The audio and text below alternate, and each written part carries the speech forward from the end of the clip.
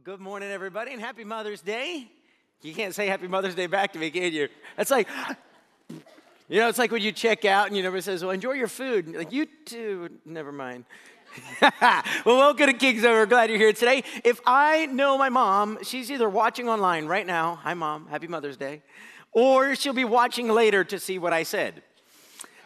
So when I was late elementary school, I can't remember how old I was, late elementary school, possibly early middle school, I remember coming home from school one day, and my mom worked a full-time job, but she would try hard to be there when I got home. And so when I got home, she was there, or came home, I think she was there before me, because I remember I stuck my backpack in the closet in kind of a sneaky sort of way, and my mom was in the kitchen, wherever, hey, how was your date? Fine, right? Typical boy response. What did you learn today? Nothing. Great, glad you were gone all day, didn't learn anything. And then she said, well, where's your backpack? Do you have any homework or anything, you need to work on today or anything to show me? And I looked at her and said, no. And she picked up that something wasn't normal. And she said, well, where's your backpack? And I said, it's in the closet, but you're not allowed to look.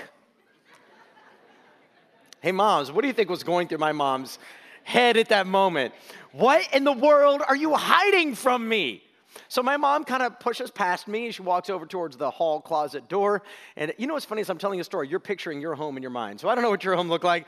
But she pushed past me, walked to the hall closet door, opened it up. There's my bag. And I walked up and I hit my mom in the back. I have never laid a hand on my mom in my life and never would again since that day. Because my mother turned around and she looked at me, and before she looked at me, I was already like, what did I just do? And she looked at me, eyes with fire, big. I think it was more shock and awe that she was giving me like then than the shock and awe that I would receive later. And she looked at me and she said, what did you just do? And I remember thinking, I don't know. What did I just do? And then she said the most dreadful words any child has ever heard. You wait until your dad comes home. Come on, did anybody else's mom do that? And you're like, no, Mom, whatever you got, give it to me. Give me your worst. It'll just be between us. I promise I'll cry like it hurt, okay? There came a point where my sister and I would joke with my mom that we would cry so she would feel satisfied. And then, kids, this is not to give you ideas. Well, anyway, the point of the story was what was in the bag was actually something I made at school for my mother. And I didn't have the words. I was so excited to surprise her with it later. I didn't have the words to tell her. There wasn't a bad report card. There wasn't like a puppy or a dead animal. There wasn't any drugs or paraphernalia in there. There was nothing insidious, but I didn't have the words. And so when my father came home to talk to me, happy Mother's Day, by the way, Mom. I'll never forget this moment. When my father came home, I thought, I'm dead. This is it. I'm going to die right here. I'm never going to get the drive. This is the end of it right here. My father was full of both grace and truth. He took into account all that was a part of the story, that I truly was repentant, that it was a terrible accident, I should never have done it, and he made crystal clear as we had our Come to Jesus meeting that it would never happen again. Now, I honestly don't remember. I'm sure there was another discipline significantly less severe than I thought it should be because my father made a wise decision in understanding the situation. It almost became comical later. However, what we're going to study today is we're going to jump into where we've been. We're picking right back up in Numbers 11. I encourage you to go ahead and go there. And in Numbers 11, we're going to be looking at this miraculous story. Don't worry, I'll bring you up to speed. If you're like, I'm watching online or I have no idea what you've been talking about, I will bring you up to speed as best I can. But what we're going to be looking at today is the discipline of the Lord. And I think there's so much wisdom to gain from what I just talked about because discipline is a little bit of a hard and funny thing. In fact, so hard is it to understand that I cannot get this message out in 1 week. And if I had 4 to 6 weeks in a row, I feel like I could still barely scratch the surface. But what I'm going to do is dedicate 2 Sundays to this topic. this Sunday and next Sunday. And then this fall in September, we're going to do a series. We're going to do a 3-month study of the book of Ephesians. And the last one, we're going to study the family through the book of Ephesians. And there's going to be a part where we're going to talk to parents about children and children about parents. In addition to that, we are currently working on some sort of parenting seminar. I don't know exactly what it's going to look like yet, but I've been having conversations with experts, so to speak, in the field because I believe there is so much need for training today. In the original way that God created the family, that each generation would be mentored by the one before. But as the home has broken down, as people have gotten too busy with hobbies and other things, as mom and dads have separated or sometimes blended family, there's no guilt or condemnation coming from me in that. I'm just stating a fact. What's happened as a byproduct is we have a broken model coming down from parent to child. And so many today are struggling to put the pieces together, to learn what they were never taught, or to implement what was shown to them, but it wasn't the best model. And I just, as a pastor, feel a tremendous burden for some of you. I love you. Even some of you I know who grew up in tremendous homes are struggling with this, as you're like, wow, what I seem to be doing isn't working. Help is on the way. You just have to wait a few months. So, in the meantime, may this week and next week guide you a little bit and give you pieces of wisdom. I've been praying the Holy Spirit would plant some of these ideas deep in your heart as God disciplines you, that you will have some wisdom to discipline your own children better. So, with that, I want to jump in and start with this question. Before we really get into Numbers 11, I want to ask this question because it's part of the discipline process. Why did the Israelites even ever need to be in Egypt in the first place? Have you ever thought about that? God already told Abraham, I'm going to make you the father of many, and through you all nations will be blessed. And God did that, both physically, as everybody that blessed the Israelites were blessed. If you read the Genesis, Exodus, Numbers, and everybody who cursed the Israelites ended up suffering consequences. And so that was true, but it was also true in the spiritual realm, because through Abraham, Jesus came along. So why did the Israelites ever really need to be in Egypt as slaves anyway? I mean, they were there as slaves for at least probably 80 to 100 years. It could have been more than that. Why was this part of this story? Well, a few things, and I wish I had time. There's probably 10 of these, but quickly, here's a few. So in Genesis, I think it's 15 or 16, I can't remember exactly, God told Abraham, the sins or the iniquity of the Amorites has not reached its completion yet. In other words, the Amorites were one of the major people in the Promised Land. So whatever's going on over there, God has said it's not time yet. In addition to that, if you were to study history, you would see that the groups who lived in the Promised Land, today we call the Middle East, it's all that area where Israel is fighting Jerusalem, and the Israelites are fighting with the Arab nations surrounding them. That area back in that time had many, many people who were constantly at war. God was birthing a nation who would be his representation on earth. They would follow his laws, his decrees, and his ways. Now, if Israel had been in the Promised Land, had God taken Abraham there, and that had begun then, they would have constantly been dealing with wars and factions. There's a good chance Israel would have never had a chance to grow. But in Pharaoh, in Egypt, under Pharaoh's watch, it was a pretty good environment in terms of economy and those kinds of things. So God could bless and grow Israel, and it says that they did. They grew exponentially. I mean, they're constantly popping out babies. It's part of the early story in Exodus. And beyond that, we also know, or at least there's reason to believe, that this Pharaoh comes to faith in Jesus. The one at the end of Genesis, the one who meets Joseph, comes to faith, at least in the God of Joseph. And that's important because part of what God does throughout the story of the Exodus and at the end of Genesis is he takes the people of God and he uses them to display his glory to the nations. And that becomes relevant for where we need to go today.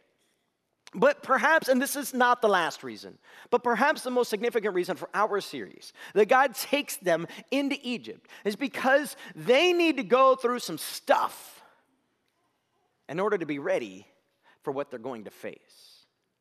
But the stuff that they need to go through may not be the stuff you're thinking of necessarily. There's a great quote from a book called Freedom Road. It's in the app. I have the full quote, but I'm just going to cut it in half for time's sake and pick up here. It says this: we tend to ignore the warning that sin is something God must deal with. That warning is never heard by many, many people, or if it is heard, it's resented and rejected. The reality of our helplessness is missed as the illusion of adequacy clouds our sight.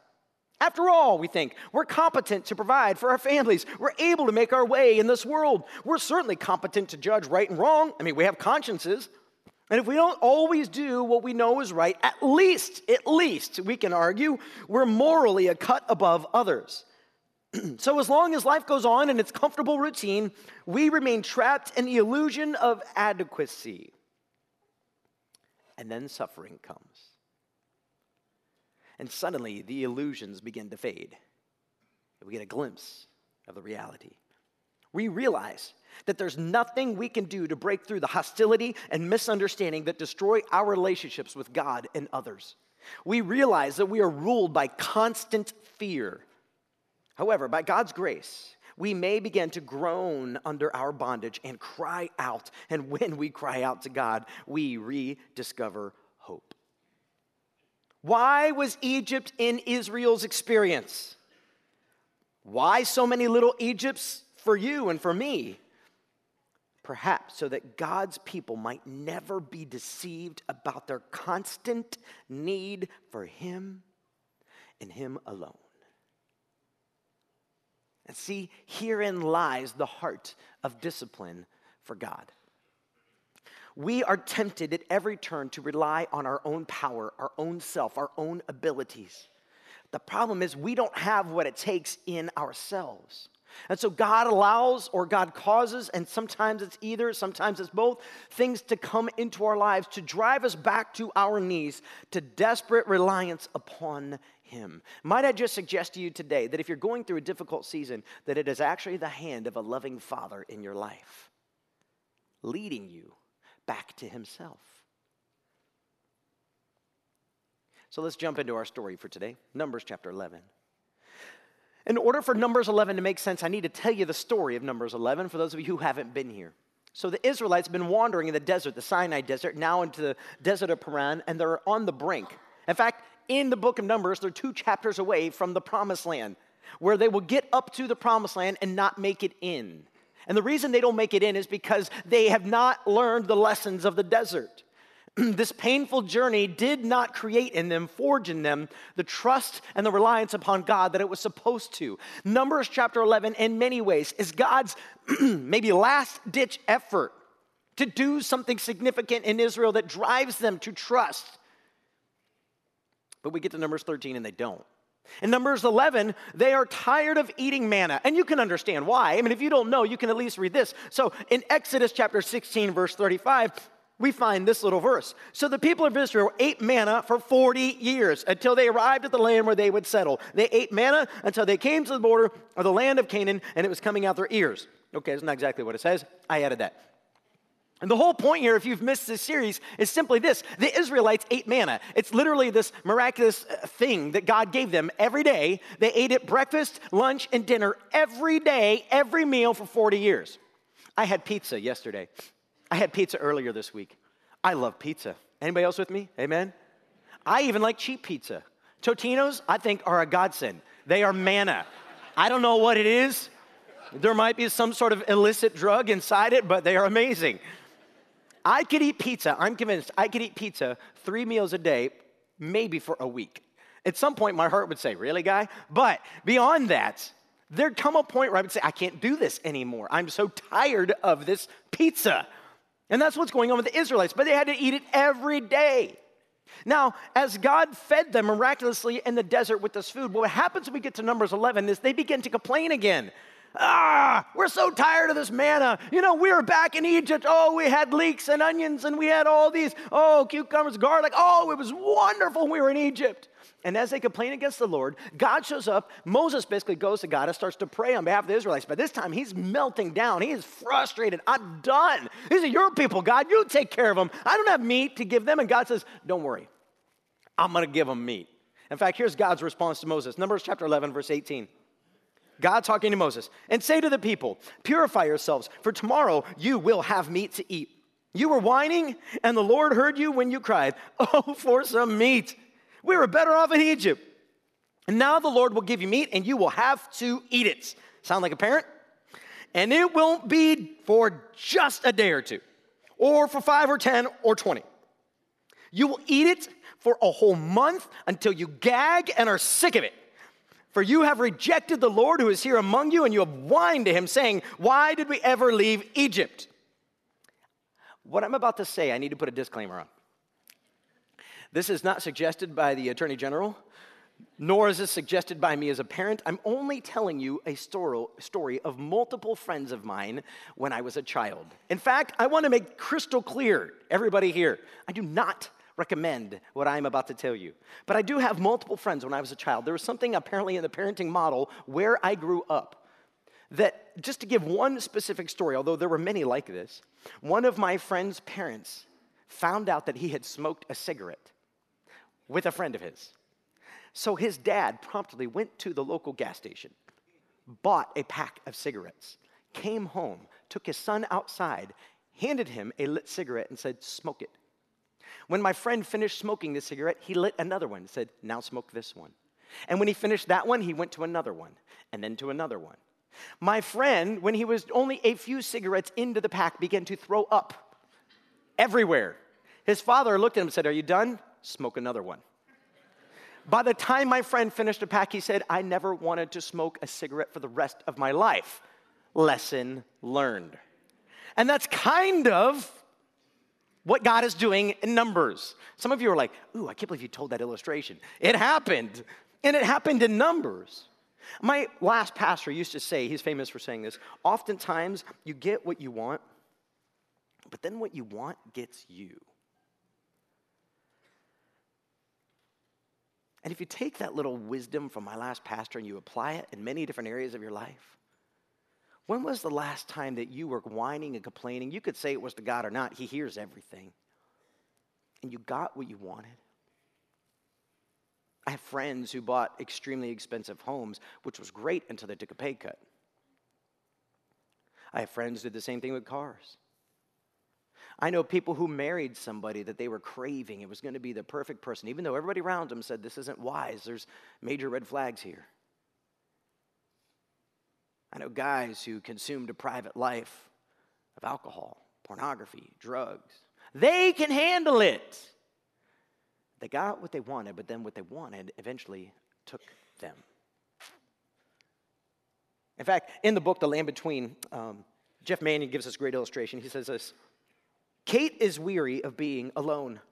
How many bridesmaids' dresses will she buy before trying on a wedding dress of her own? What slows her movement toward marriage is that she has been limiting her options. Since high school, she has only been willing to date men who demonstrate strong Christian character. This decision drastically limits the field of options. Now her longing becomes a demand. She gives God an ultimatum. Okay, God, here's the deal. I would prefer a man with a spiritual pulse. And, by the way, you have 3 months to deliver. After that, I'm going shopping for a guy regardless of spiritual temperament or heart for things eternal." 3 months come and go. In stubbornness and distrust, she takes matters into her own hands and steers a course toward headache and heartache. There's a strong likelihood that Kate will get the meal she demands, but when it arrives, it may come as a spoiled meal. So now, what if we actually get the thing we demand, but find that it ruins us after all? I mean, what if that thing in your heart right now that you're chasing, that you're pursuing, what if God actually gives it to you and then gives it to you in all of its abundance and it destroys you? I don't know if you've ever read the book of Romans in the Bible. The opening chapter tells us all about this journey, that the people gave up the Creator God and pursued His creation instead, choosing to worship the creation instead of the Creator. So God steps back and says, "Fine, you want it, have all of it, have all that you can fill." But what it led to was untold debauchery and pain. And see, God often does this in our lives. You want it? Go ahead, keep eating until you gag on it, and then see what it does for you. But then something else dramatic in this story, Numbers 11, happens beyond just God saying, "Fine, smoke these cigarettes till you get sick." Something dramatic happens. Take a look with me in Numbers chapter 11, verse 33. "But while they were gorging themselves on the meat, while it was still in their mouths, the anger of the Lord blazed against the people, and He struck them with a severe plague." Yikes. So that place was called Kibroth Hattaavah, which means graves of gluttony, because there they buried the people who had craved meat from Egypt. Can we ask this question? We could just be honest for a minute. Is this a hard text? You come across stories like this, and everything in you says, this doesn't sound like the God I read about in the New Testament. Where's the God of grace and love and mercy that we read about? Well, if God is the same yesterday, today, and forever, as the scriptures tell us, he never changes, then there's something about God that either we don't understand or there's something about the text that we don't understand. I mean, why is God being so harsh with Israel? I mean, they're tired of manna. You would be too, right? So has God finally lost his patience? And maybe like a father who gets really angry, really easy, he's finally said, that's it. I'm pulling out the belt. But plagues and death?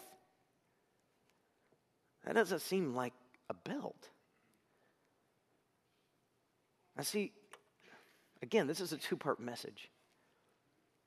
And some of you who grew up in truly abusive homes, this is a struggle for you.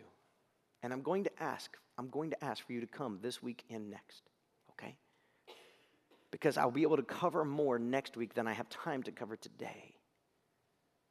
But I want to tell you this, God is not an abusive father like perhaps yours was.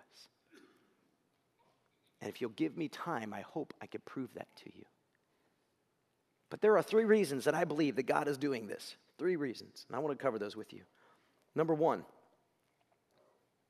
God loves Israel as his own children.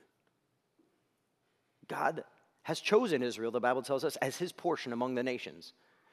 And what that means is this: God is going to take Israel, he's going to shape them and conform them. In fact, we learn later now in the New Testament, as all of us are Israel, the heavenly Israel is what Paul calls us, a spiritual Israel, that God is shaping us and conforming us into the likeness of his Son.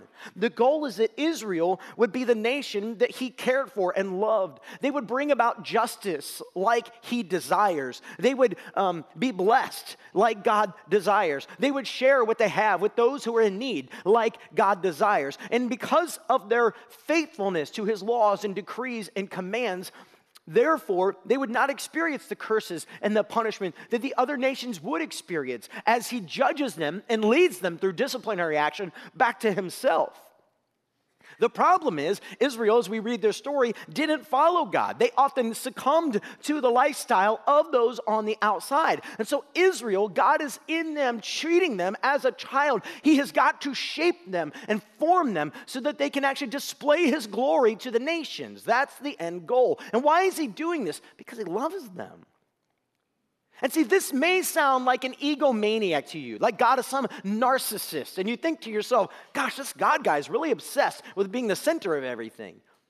But see, the problem is God really is the center of everything.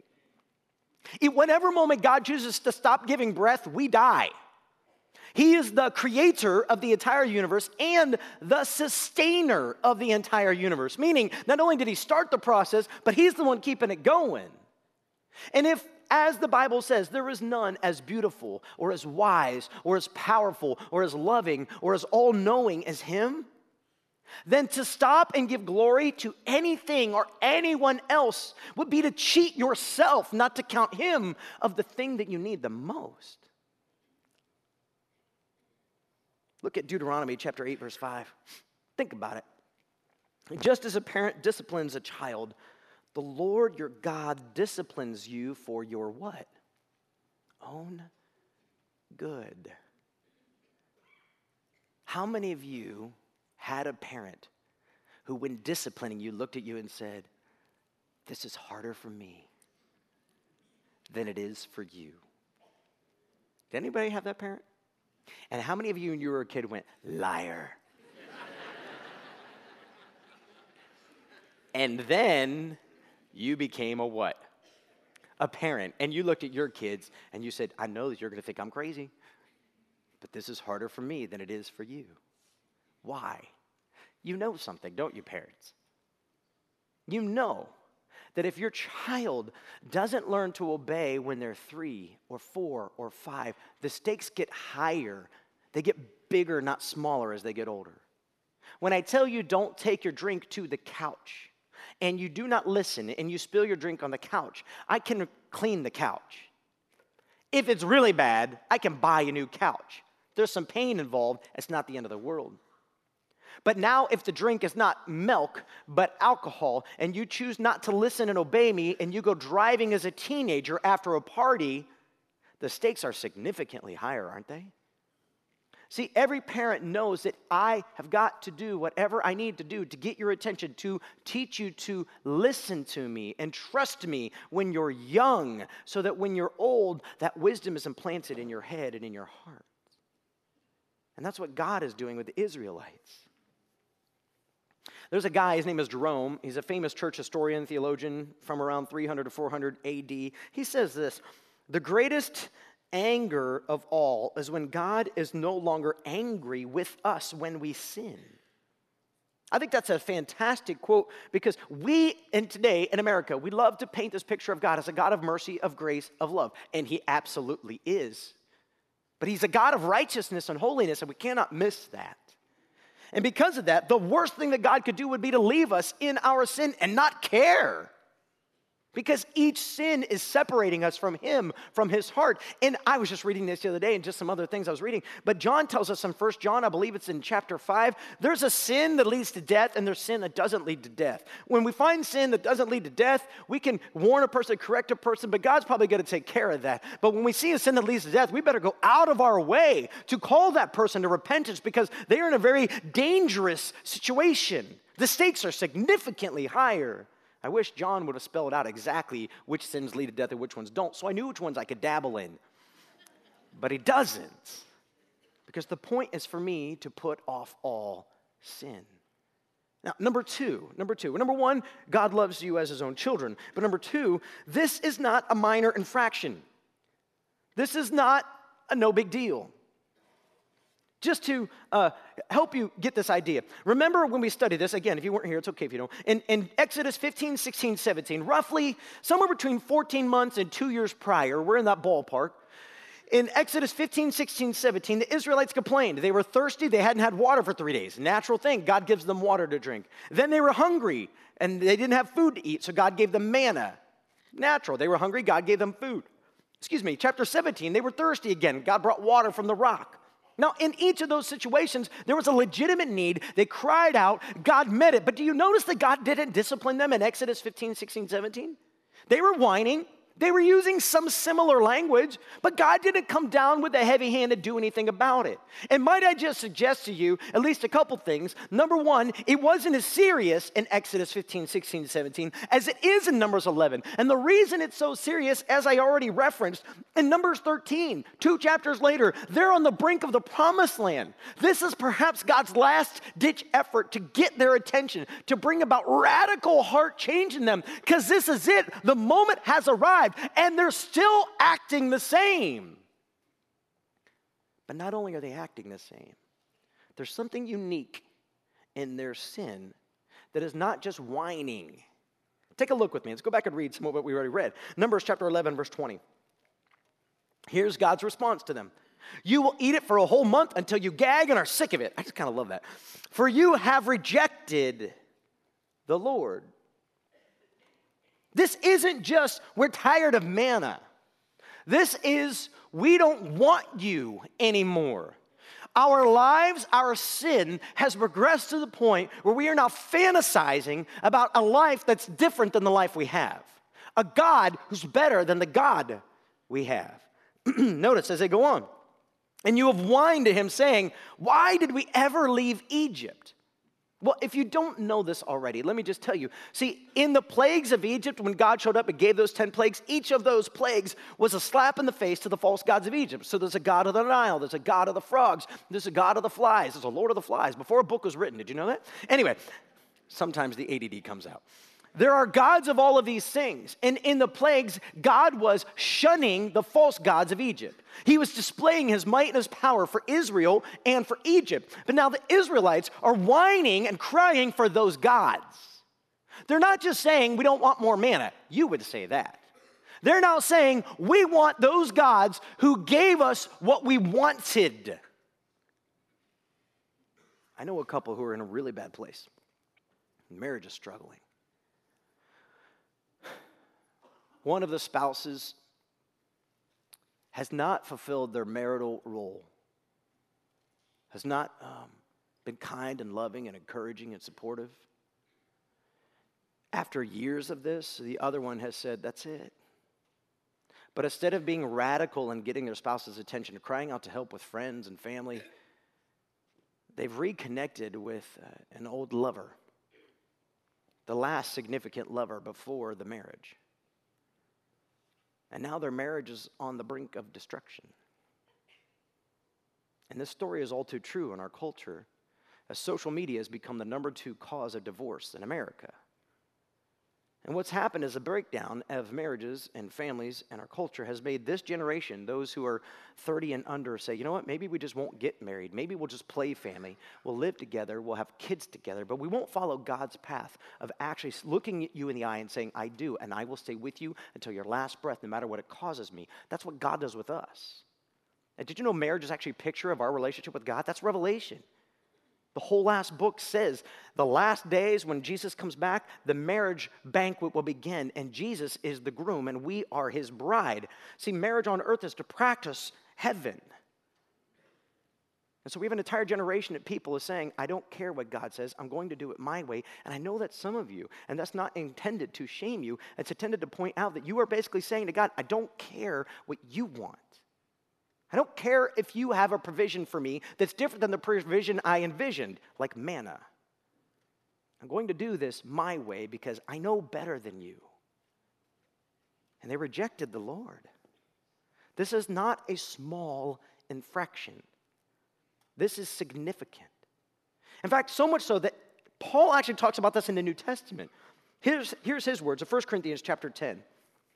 He says this, writing to the church in Corinth, an extremely immoral city, one of the most immoral of all the ancient world. I don't want you to forget, dear brothers and sisters, about our ancestors in the wilderness long ago.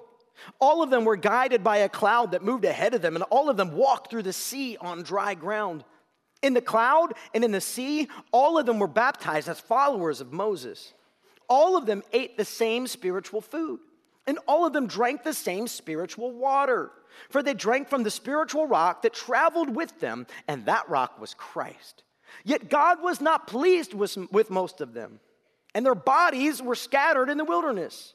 These things happened as a warning to us, so that we would not crave evil things as they did, or worship idols as some of them did. As the scriptures say, the people celebrated with feasting and drinking, and they indulged in pagan revelry. Now notice, this is not, again, Exodus 15, 16, 17. God is gracious and patient. This journey of freedom is new to you. So though they whined and complained early in their journey, no, we're a year, 2 years down the road. And I don't mean to imply that if you're 1 or 2 years down the road in your faith, that therefore you should watch out. The heavy hand of the Lord is coming. What I'm saying is that if God loves you, then he can't allow you to walk in sin. He would not be a good father if he didn't care. Because he does care. Don't be surprised if you don't handle it if he does. Now you may be saying, well, how do I know, Pastor? How do I know if what I'm going through right now is the disciplinary hand of the Lord? And I will tell you, I cannot tell you emphatically, but next week I will give you some wisdom. Next week I'll give you some wisdom. And so that's why you need to come back or listen online or do something, because you're only getting half of the message. I mean, if everybody would just want to stick around for 3 hours, I could probably get it done. But I'll tell you this. The word discipline, have you ever noticed that inside that word is the root word disciple? It's because the point of discipline throughout the scriptures, especially in the Proverbs and Ecclesiastes, the purpose of discipline is to get you back on the right course. It is primarily to teach you, to conform you to the likeness of Christ. And your Heavenly Father loves you enough to do that to you. When I was in college, some of these, as the older I get, some of the past stories become a little fuzzy. But I remember I was at college, and I think it was Thanksgiving. I went home to visit my family, and I had a dental cleaning my mom had scheduled, like any good mother. And I went to the dentist and he did the cleaning. He said, hey, you got this little spot here. It's not a big deal right now, but when you come home at Christmas or Easter, we need to deal with this. Well, I had had traumatic experiences as a child related to my teeth. I had really pitted teeth, and so I was always getting cavities. I'm sure it had nothing to do with the candy I was eating, but Halloween was never a kid's friend when I was growing up. But I remember, like, they would have to go in and I have to get all these shots and cavities, and they'd have to build up my teeth because they were just really bad teeth. And so anyway, I put it off. Came Christmas time, I didn't deal with it. So Easter came around. I remember my mom saying, hey, didn't you have, yeah, but I'll get to it later. I don't have time. I'm too busy besides. It's Easter. My mom's like, okay, you're an adult now. It's on you. So I put it off, and I put it off, and I put it off. And then what happened was I took a part-time ministry in Kentucky, and I stopped coming home. Well, I eventually got married and went out to Colorado, and I saw a dentist. He's like, hey, you got a pretty significant cavity in here. He's like, we need to fill that. Fine. So I finally get it filled. It was miserable. It was no fun. But I noticed a couple years later, like, man, I'm still having a lot of pain and discomfort with this tooth. And I go back in and he said, yeah, I was afraid of that. It was so deep and so profound that I think you're in for a crown now. Now we're talking thousands of dollars. Probably wasn't quite that much, but it was like $800. I can't remember. Tons of pain and annoyance, suffering abounded. Then I moved here from Colorado, and I went and saw the dentist, and I was having problems with this crown. It wouldn't stay on. It just kept falling off. And he said, I think we're in for a root canal. So then it led to a root canal. And so then, literally 2 weeks ago, Thursday, I I finally had to have this tooth, insert a few words there, extracted. And last Sunday was brought to you by Pfizer or whoever makes Vicodin. I don't know.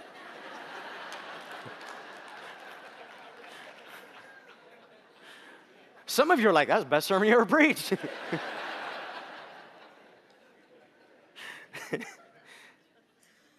But I got to tell you, if I got something going on in there. Even yesterday, I was talking to my dentist on the phone. He was out of town and graciously took my phone call. And I'm like, I don't know what's going on. It won't stop. I've been using natural oils. I'm literally trying not to take any pain meds. It's led to sleepless nights. It is brutal. Yeah, it's probably a dry socket. It still hurts like you wouldn't believe. And all because I wouldn't go get a few shots 18 or 19 years ago. Do you see the point? See, what happens with most of us, the primary way, and I'll dig into this very thing next week, the primary way that God disciplines us, do you know what it is? It's through teaching. It's through the revelation of His Word that He convicts us, He stirs in us, and He moves us. It's that bringing to your heart and your mind, there's a different way, there's a better way for you to live. That's the primary way that God disciplines us today. And in case you're struggling to believe that, I'm going to show it to you in Scripture. Because number 3, the reason this happened to Israel is an example for us to repent and to grow. Here it is, 1 Corinthians chapter 10. We already started there. Let's go back there. 1 Corinthians 10, verse 6. Look at this. These things happened as a what? Warning to us. How many of you are younger brothers and sisters? How many of you? Let me see your hands. Okay. How many of you learned by watching your sibling get disciplined? What not to do? That's exactly what Paul is arguing for. I have one sister, she's older than me, and by God's grace, she was a real big screw up. So, she probably won't be listening to my sermon. I'm just kidding. But it was so easy to sit and watch her be disciplined and think, I'm never doing that. That's exactly what Paul is arguing for here. Paul is arguing that God's extreme discipline of the Israelites then is for your benefit today. Don't let their pain go wasted. I remember being a student pastor, and I've told this story so many times, I'll never stop telling it. I remember 2 of my students, one male, one female, were out living the party scene, but they were leaders in my ministry in Colorado, and I called them in the office, and I remember saying to them, guys, you cannot continue to be leaders in the ministry and live this secret lifestyle you're living, because it's not a secret. Everybody at the party knows, and they know about your influence here, and you're ruining the glory of God. And so either you're going to repent and remain in leadership, or I have to remove you from leadership. It's your choice. And we went back and forth. Basically, they argued, like, why is this such a big deal? Everybody's doing it. And I was able to look at that one and say, do you realize how alcohol has destroyed your family? Look at your brothers. Look at your parents' marriages previously. Look at your dad and your mom today. Is this really the steps you want to follow in? I mean, you have a chance to look at their example and change, but you're not. And I remember looking at me and saying, well, maybe I'm just one of those people that has to learn the hard way. I'll tell you, it's been a brutal road for him.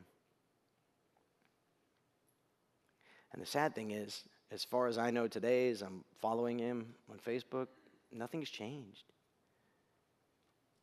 And his marriage just ended. And it's a brutal lifestyle. See, we have an option. We can actually look at the Israelites and say, you know what? I'm going to learn from them. Let's look at the rest of what Paul says. These things happen as a warning to us so that we would not crave evil things as they did, or worship idols as some of them did. As the scriptures say, the people celebrated with feasting and drinking, and they indulged in pagan revelry. We must not engage in sexual immorality as some of them did, causing 23,000 of them to die in one day. Nor should we put Christ to the test, as some of them did, and then died from snake bites. And don't grumble, as some of them did, and then were destroyed by the angel of death. These things happened to them as an example for us. They were written down to warn us who live at the end of the age. See, we have a choice. Here's naturally how this conversation goes in our heads. God is a God of grace and love and mercy. And since I can never out-sin grace and love and mercy, Paul tells us that in Romans 6, therefore, God will be patient with me. And the truth is, God will be patient with you. But he's a loving Father. God is also perfectly holy and righteous. And because he is perfectly holy and righteous and loving, it would be evil for him to allow you to live a lifestyle that is leading you away from him. When he is the source of love and life for you, he is literally everything you need. And so if he had just let you keep going down this path away from him, what kind of loving father would he be? And so God brings discipline into our lives to get our attention and call us home. That's why Paul finishes 1 Corinthians 10, and he says in verse 12, if you think you are standing strong, be careful not to fall. The temptations in your life are no different from what others experience. And God is faithful. He will not allow the temptation to be more than you can stand. When you are tempted, he will show you a way out so that you can endure. So, my dear friends, flee from worship of idols. You are reasonable people. Decide for yourselves if what I am saying is true. I love that Paul puts it back on them. I've made my argument, now make a choice. I just want to say, the reason Paul references worship of idols, it's so easy in our culture to go, I don't have any idols in my home, but do you have any in your heart? Is money an idol? Do you work all day long to get more, but you keep finding more debt? You never have enough money because you keep buying more stuff? Money might be an idol. What about success? Is it an idol? Do you ever find you don't have enough energy or margin in your heart and your mind and in your body to give time to your spouse or your kids because you're pursuing everything else because you need to be successful or seen as successful? Sleep can be an idol. Some of us who just withdraw and try to get away from the world and we just sleep way more hours than we actually need. Food could be an idol. Every time I'm stressed and I don't know how to handle a situation, I go off and hide and start shoving food in my face. And I know it's not good for me or my body, but I don't know what else to do. Sex, alcohol, drugs. See, idols come in many forms, but an idol is anything we turn to get what we think that we need, that thing that God longs to give to us. That's why he's saying God is faithful. You can trust him. He will never, ever, ever fail you. Even if you're in a desert and it's been 3 days since you've had a drink, trust me, he's watching and he will show up. He will always give you a way out so that you could stand up under it because he's a perfect Father. Possibly not like yours. Not exactly the encouraging Mother's Day message you might have been hoping for, but perhaps one that is desperately needed today.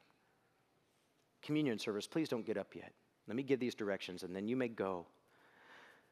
Listen, we're about to take communion, and while we're taking communion, I just want you to listen to the voice of God. I want you to listen, and if he says something like, I need you to stop this, I want you to quit that, I want you to change this, confess that. Don't stick this in a bag in the closet. Bring this out into the light. I want you to listen to that voice. Now, I need to give you a quick teaching on this. It's very likely some of you are hearing two different voices in your life. I know, you're hearing voices. But listen, the two different voices, one voice, the voice of God, it'll sound like this. This isn't who I made you to be. I will give you victory. Trust me. You can do this. I'm with you to the very end of the age. While in this life you will have trouble, take heart. I overcame the world. See, the voice of God, the voice of your Heavenly Father may convict you of something in your life, but when He convicts you, it'll be so specific. You'll know exactly what it is. If you walk away from a prayer time with God feeling overwhelmed by guilt and shame and confusion, God is not a God of confusion. He never has been. That doesn't mean God will always tell you what He's going to do next, but He'll tell you what you need to do next. A lot of times it's us putting up walls and fighting. But if you're walking away from this prayer time you're about to engage in and you're going, oh no, I'm just a bad person. I probably messed up. God's going to discipline me. That's not the voice of God. That's the voice of your enemy who wants to keep you trapped in chains. He wants you to believe that you're not lovable, not good enough, not worthy, too big of a mess up. And that's not God's voice. So to learn to tune in to the voice of your Heavenly Father who's looking at you and saying, you are my child. I discipline you because I love you. I will lead you. Now, let's deal with this thing. See, there's a huge difference between God saying, why did you do that? That's not who you are. And the voice that says, why did you do that? That's not who you are. Hear the difference? Your Heavenly Father leads you. Your enemy condemns you. So I'm going to ask communion service to go ahead and go. And I'm going to start a prayer, and I'm going to hand it to you. And I'm just going to ask you to engage your Heavenly Father at this time and ask Him to speak to you in a profound way. Let's pray. Heavenly Father, we love you. We praise you. Thank you for being a good and perfect Father. God, I pray right now, whatever it is you need to say to our lives, some of us, God, you're just going to encourage. You're going to look at us and say, well done, good and faithful servant. And that doesn't mean we don't have stuff to work on, but it just means that you are good and faithful, and we've been walking with you and listening to you. Others of us in this room, there's some stuff that needs to be dealt with, and God, I pray you would speak in such a clear way. I pray, Lord, that you would keep the enemy's voice out, that he would not speak into our lives, that he would not be able to confuse this moment. May your Spirit just whisper those words that we need to hear. Father, I just hand this back to you right now because this is your church and your people and your moment. Do the thing that you do. So as we come into your presence, speak, Lord. In Jesus' name.